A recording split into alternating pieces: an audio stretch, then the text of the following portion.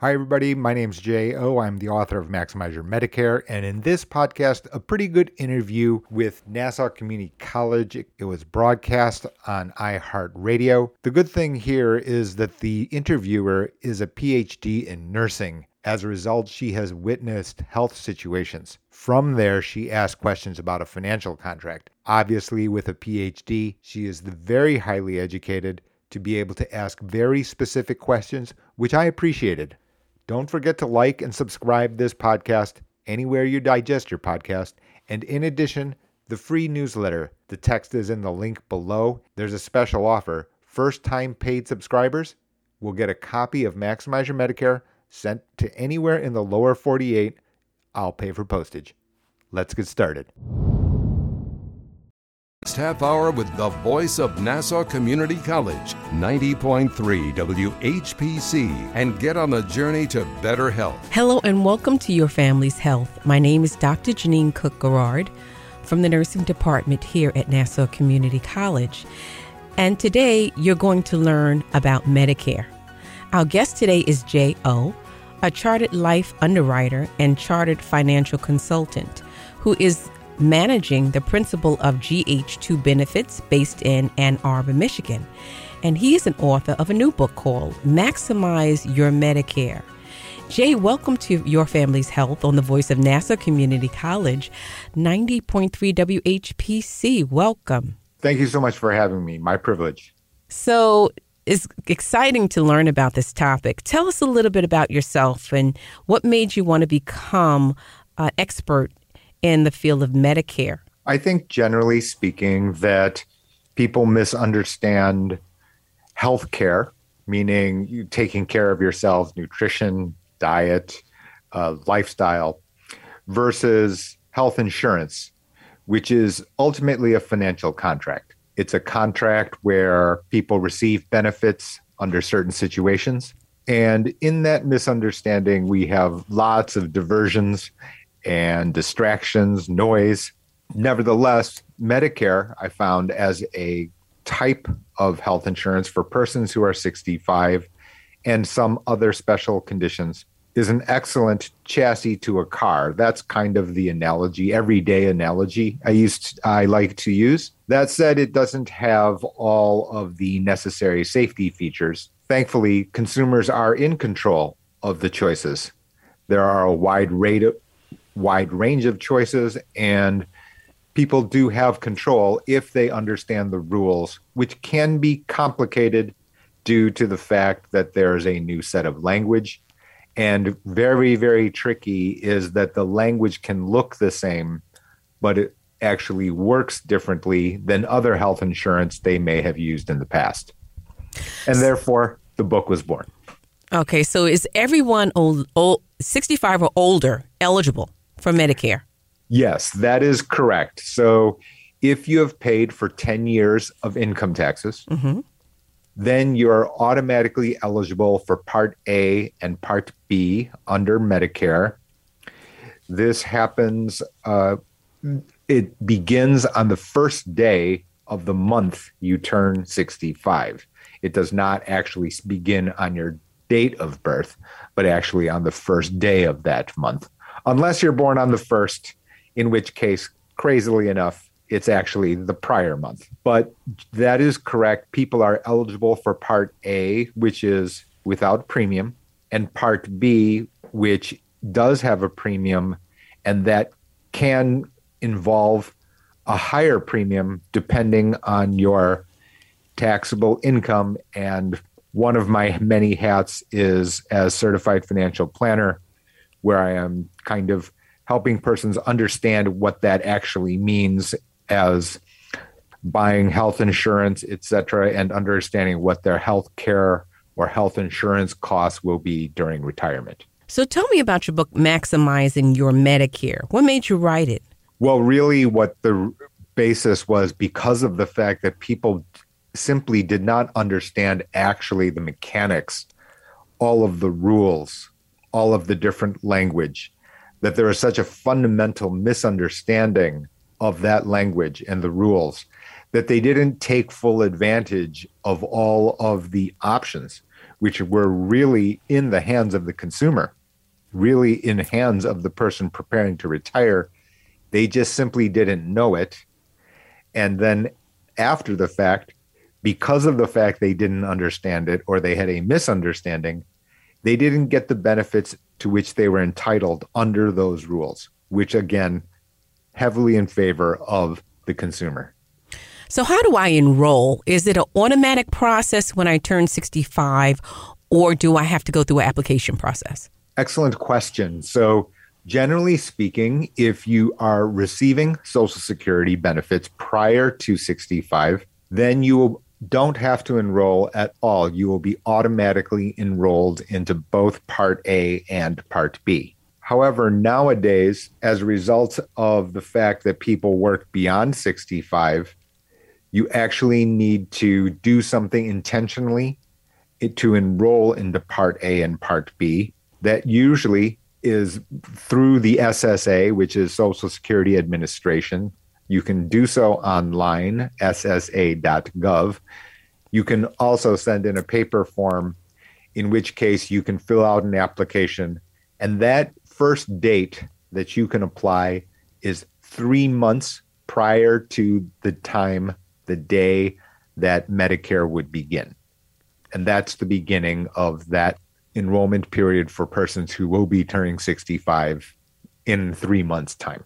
So I cannot work and receive Medicare, can I? You can actually. And so there are a bunch of different, very complicated, candidly, rules depending on the size of your employer. For example, many people can delay enrollment in Part A, Part B, if they are covered, if they are both the full-time employee, and are covered by their employer-sponsored plan. So you can understand how complicated it immediately has started to become, because what has happened is people are now working beyond 65, 65 the new 45, or for their own personal or family reasons. And then they come to this decision point, they're about to turn 65, and then they're immediately confused, not sure how to handle, just as you've asked, which is, well, am I supposed to enroll in Medicare? Do I have a late enrollment penalty? What do I do about my spouse or other family members that are covered under my employer-sponsored plan? The number of moving parts increases quickly, depending on your situation, depending on your personal, financial, health circumstances. So explain for me briefly what the difference in Part A from Part B. Certainly. Part A, I would call as inpatient hospitalization coverage. And I would have called it facilities, but the reality is it's generally for inpatient hospitalization that also includes skilled nursing facility care, otherwise known as nursing home, only after it follows inpatient hospitalization. It also includes hospice. So that is Part A. Part B is generally services. They call it medical. It is what you would have expected, which is doctor's visits, for example, office visit. It includes MRIs, in other words, diagnostic tests, blood tests.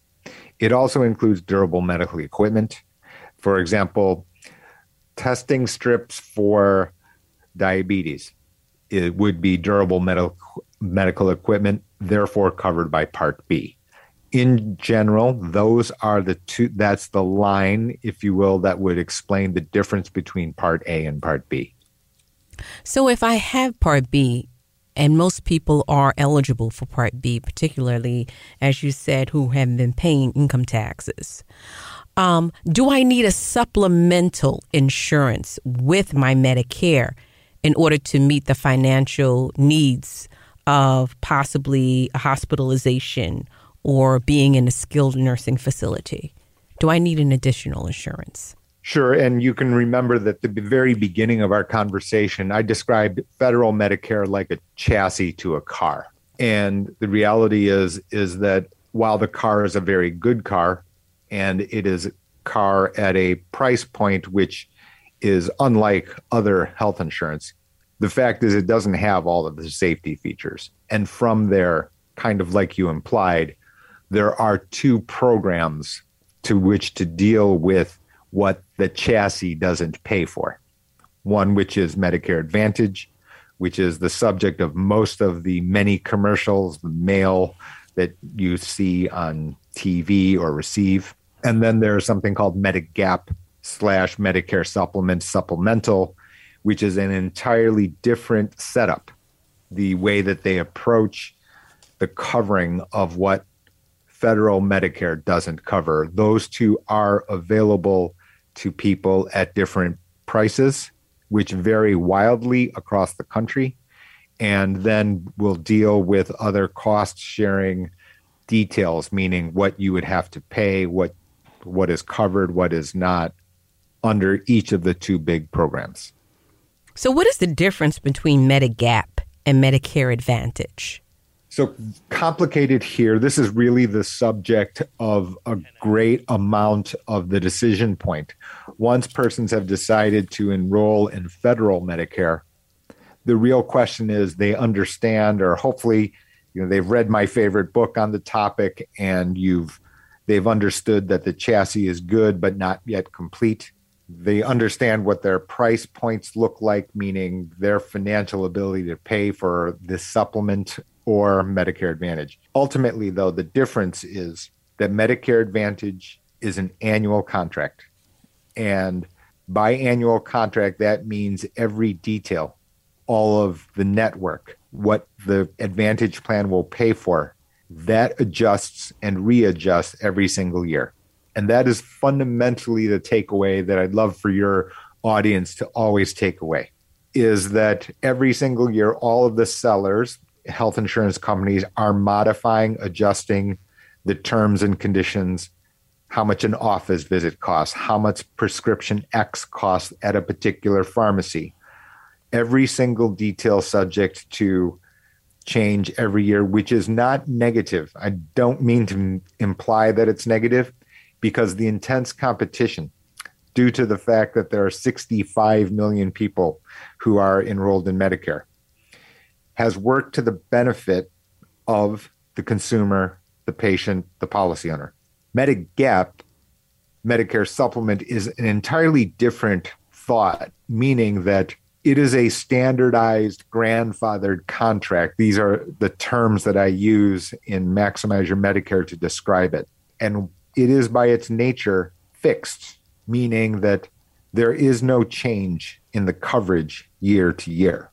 The premium can change, meaning that as you age, depending on your location, which can be from county to county, from state to state, will vary and will be inevitably expected to rise as persons use or are more likely to become ill over time. That said, if enrolled in Medigap or Medicare Supplement, the only one that can cancel is yourself, meaning that there's no way, there's no mechanism, there's no path for anyone to eject you. There's no way for the carrier to increase your rates as a result of your health experience or health care needs at all. Once you are in, you're the only person who can switch programs. So you can understand that these are the key, and there are many, many other details, beyond today's conversation, but those are the key understandings that I'd like persons always to understand, because that will affect different people and their location, their financial resources very, very differently. I said that Medigap, for example, involves a cost. The reality is that Medicare Advantage, in many locations in the country, there is a plan, a Medicare Advantage plan, that has no additional premium. And that is true, meaning that that's not fake news. That's not a myth. That exists in the majority of counties in the United States, that you can get this Medicare Advantage at $0 a month. And for persons who are strapped financially, of course, high inflation getting all the headlines today, very valuable, and especially those persons who are worried about, outliving their money during retirement, Social Security, their only income source, for example. Cost control, important, totally understandable. Medicare Advantage is a path that has no extra premium. But you do have to understand these fundamental differences that I just tried to describe. You're listening to Your Family's Health on the voice of Nassau Community College, 90.3 WHPC. My name is Dr. Janine Cook-Garrard. And today, you're learning all about Medicare. Our guest today is J.O., a chartered life underwriter and a chartered financial consultant, who is the managing principal of GH2 Benefits, based in Ann Arbor, Michigan, and he is the author of a new book called Maximize Your Medicare.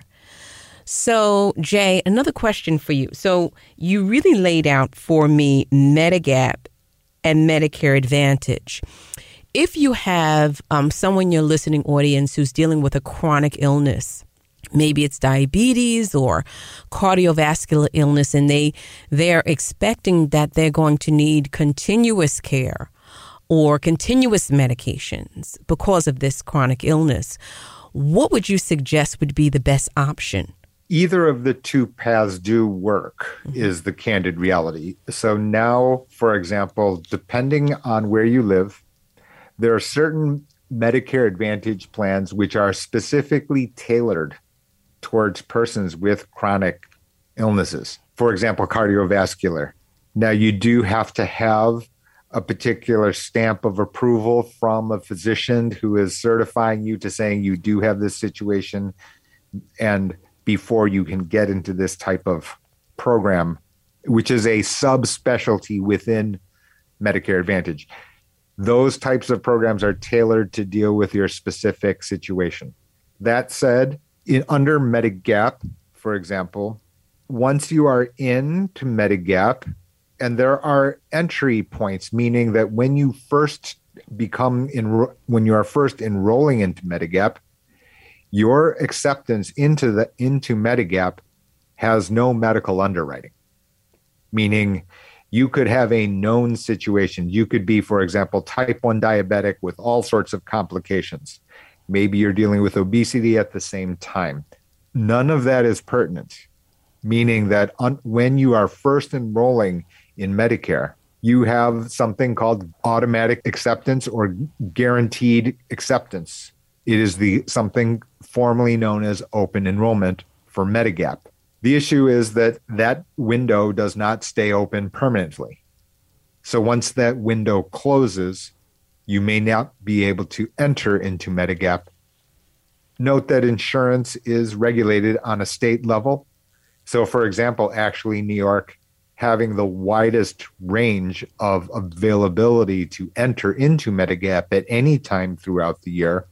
That said, it's accompanied by higher cost.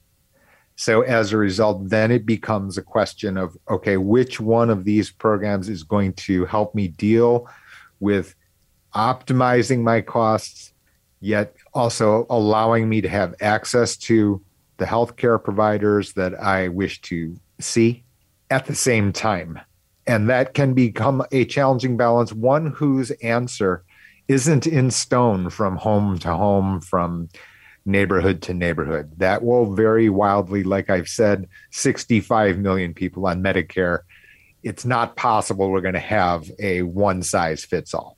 Do you expect in the future that Medicare benefits will ever run out, given our economy? I get asked the question as far from a policy point of view. My opinion is no. And the reality is that, first of all, Part A, there is something called the Hospital Trust Fund. And this fund is funded by the fact that there are payroll taxes. In addition to that, Part B, which there accompanies a premium. In other words, persons have to pay a premium, and then it is also partially funded by the federal government budget. Some people have speculated that Social Security and Medicare will run out of funding, etc. Jay, the private citizen, understands that there can be challenges, certainly, from a fiscal point of view.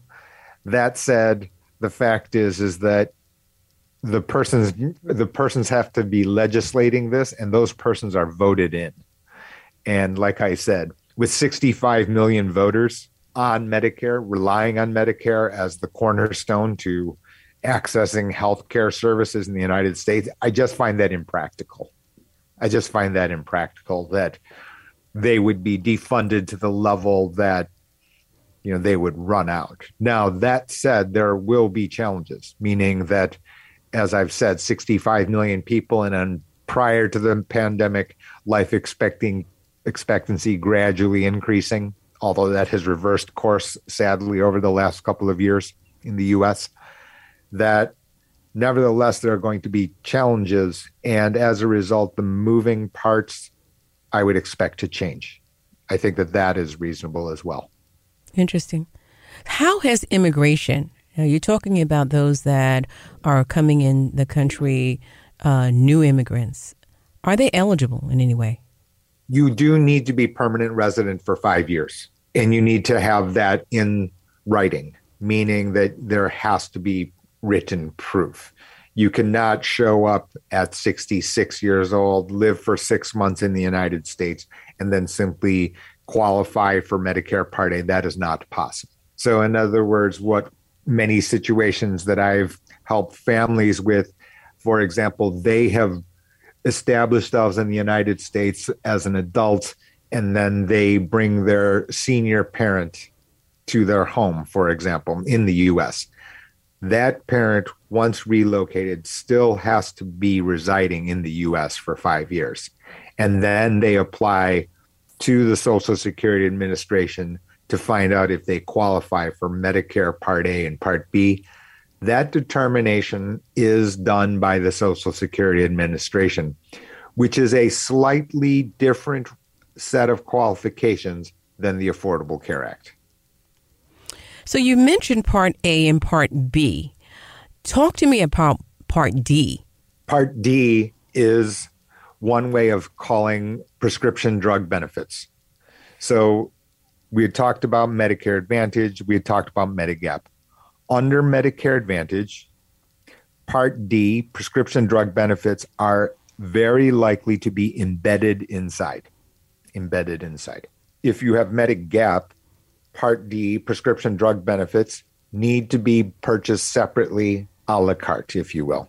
Now, prescription drugs and their costs get a lot of news, clearly, and is the cause of concern. And I would tell persons that it is very, very confusing.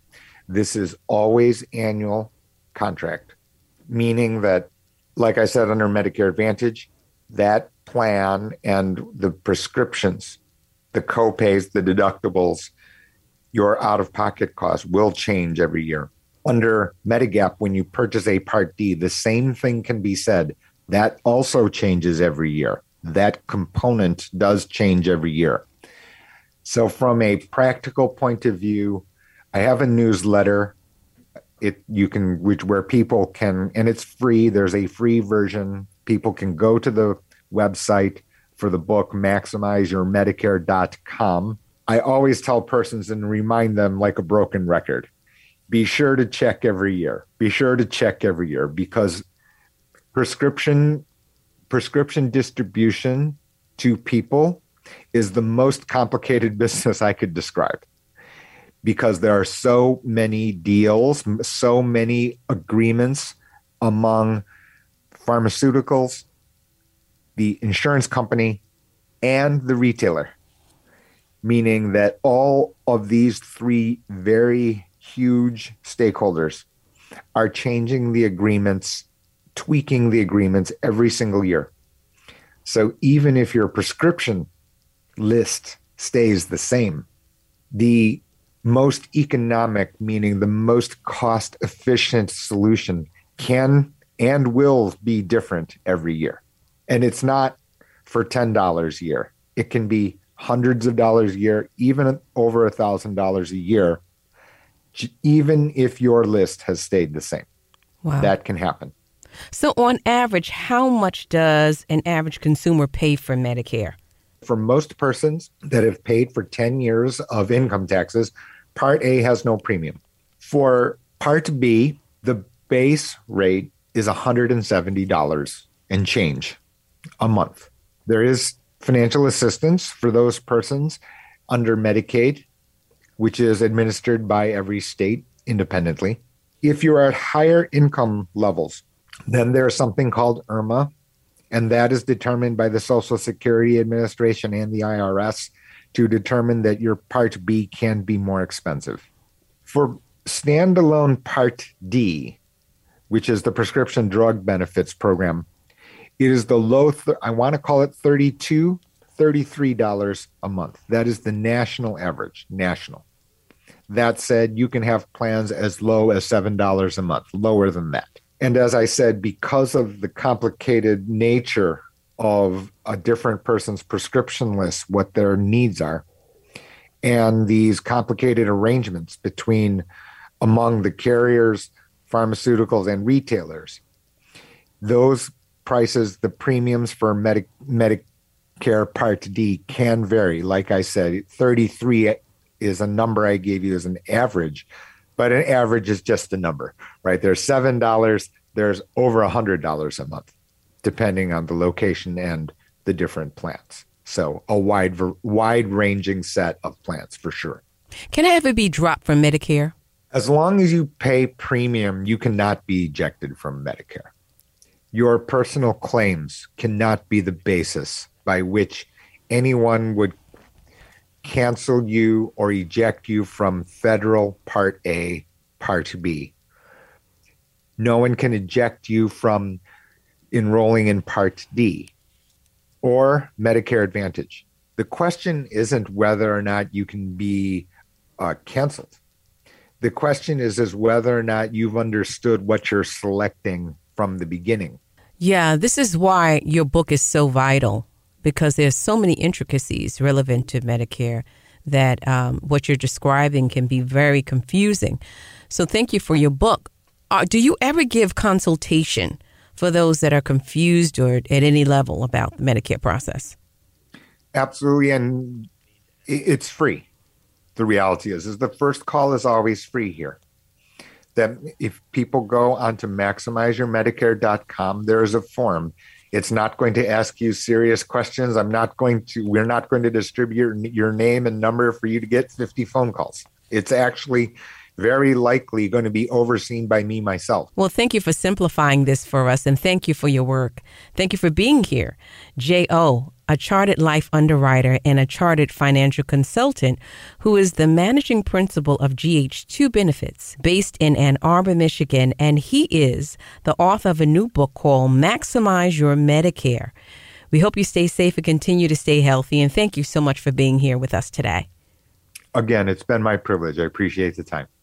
This is Janine Cook-Garrard from the nursing department here at Nassau Community College, and we want to thank you for listening to this week's edition of Your Family's Health. Thank you so much to Dr. Cook-Garrard, professor of nursing, for the very good questions. Outstanding, really. And don't forget to like and subscribe to this podcast on Spotify, Apple Podcasts, or anywhere that you listen to your podcast. Speak with you next time.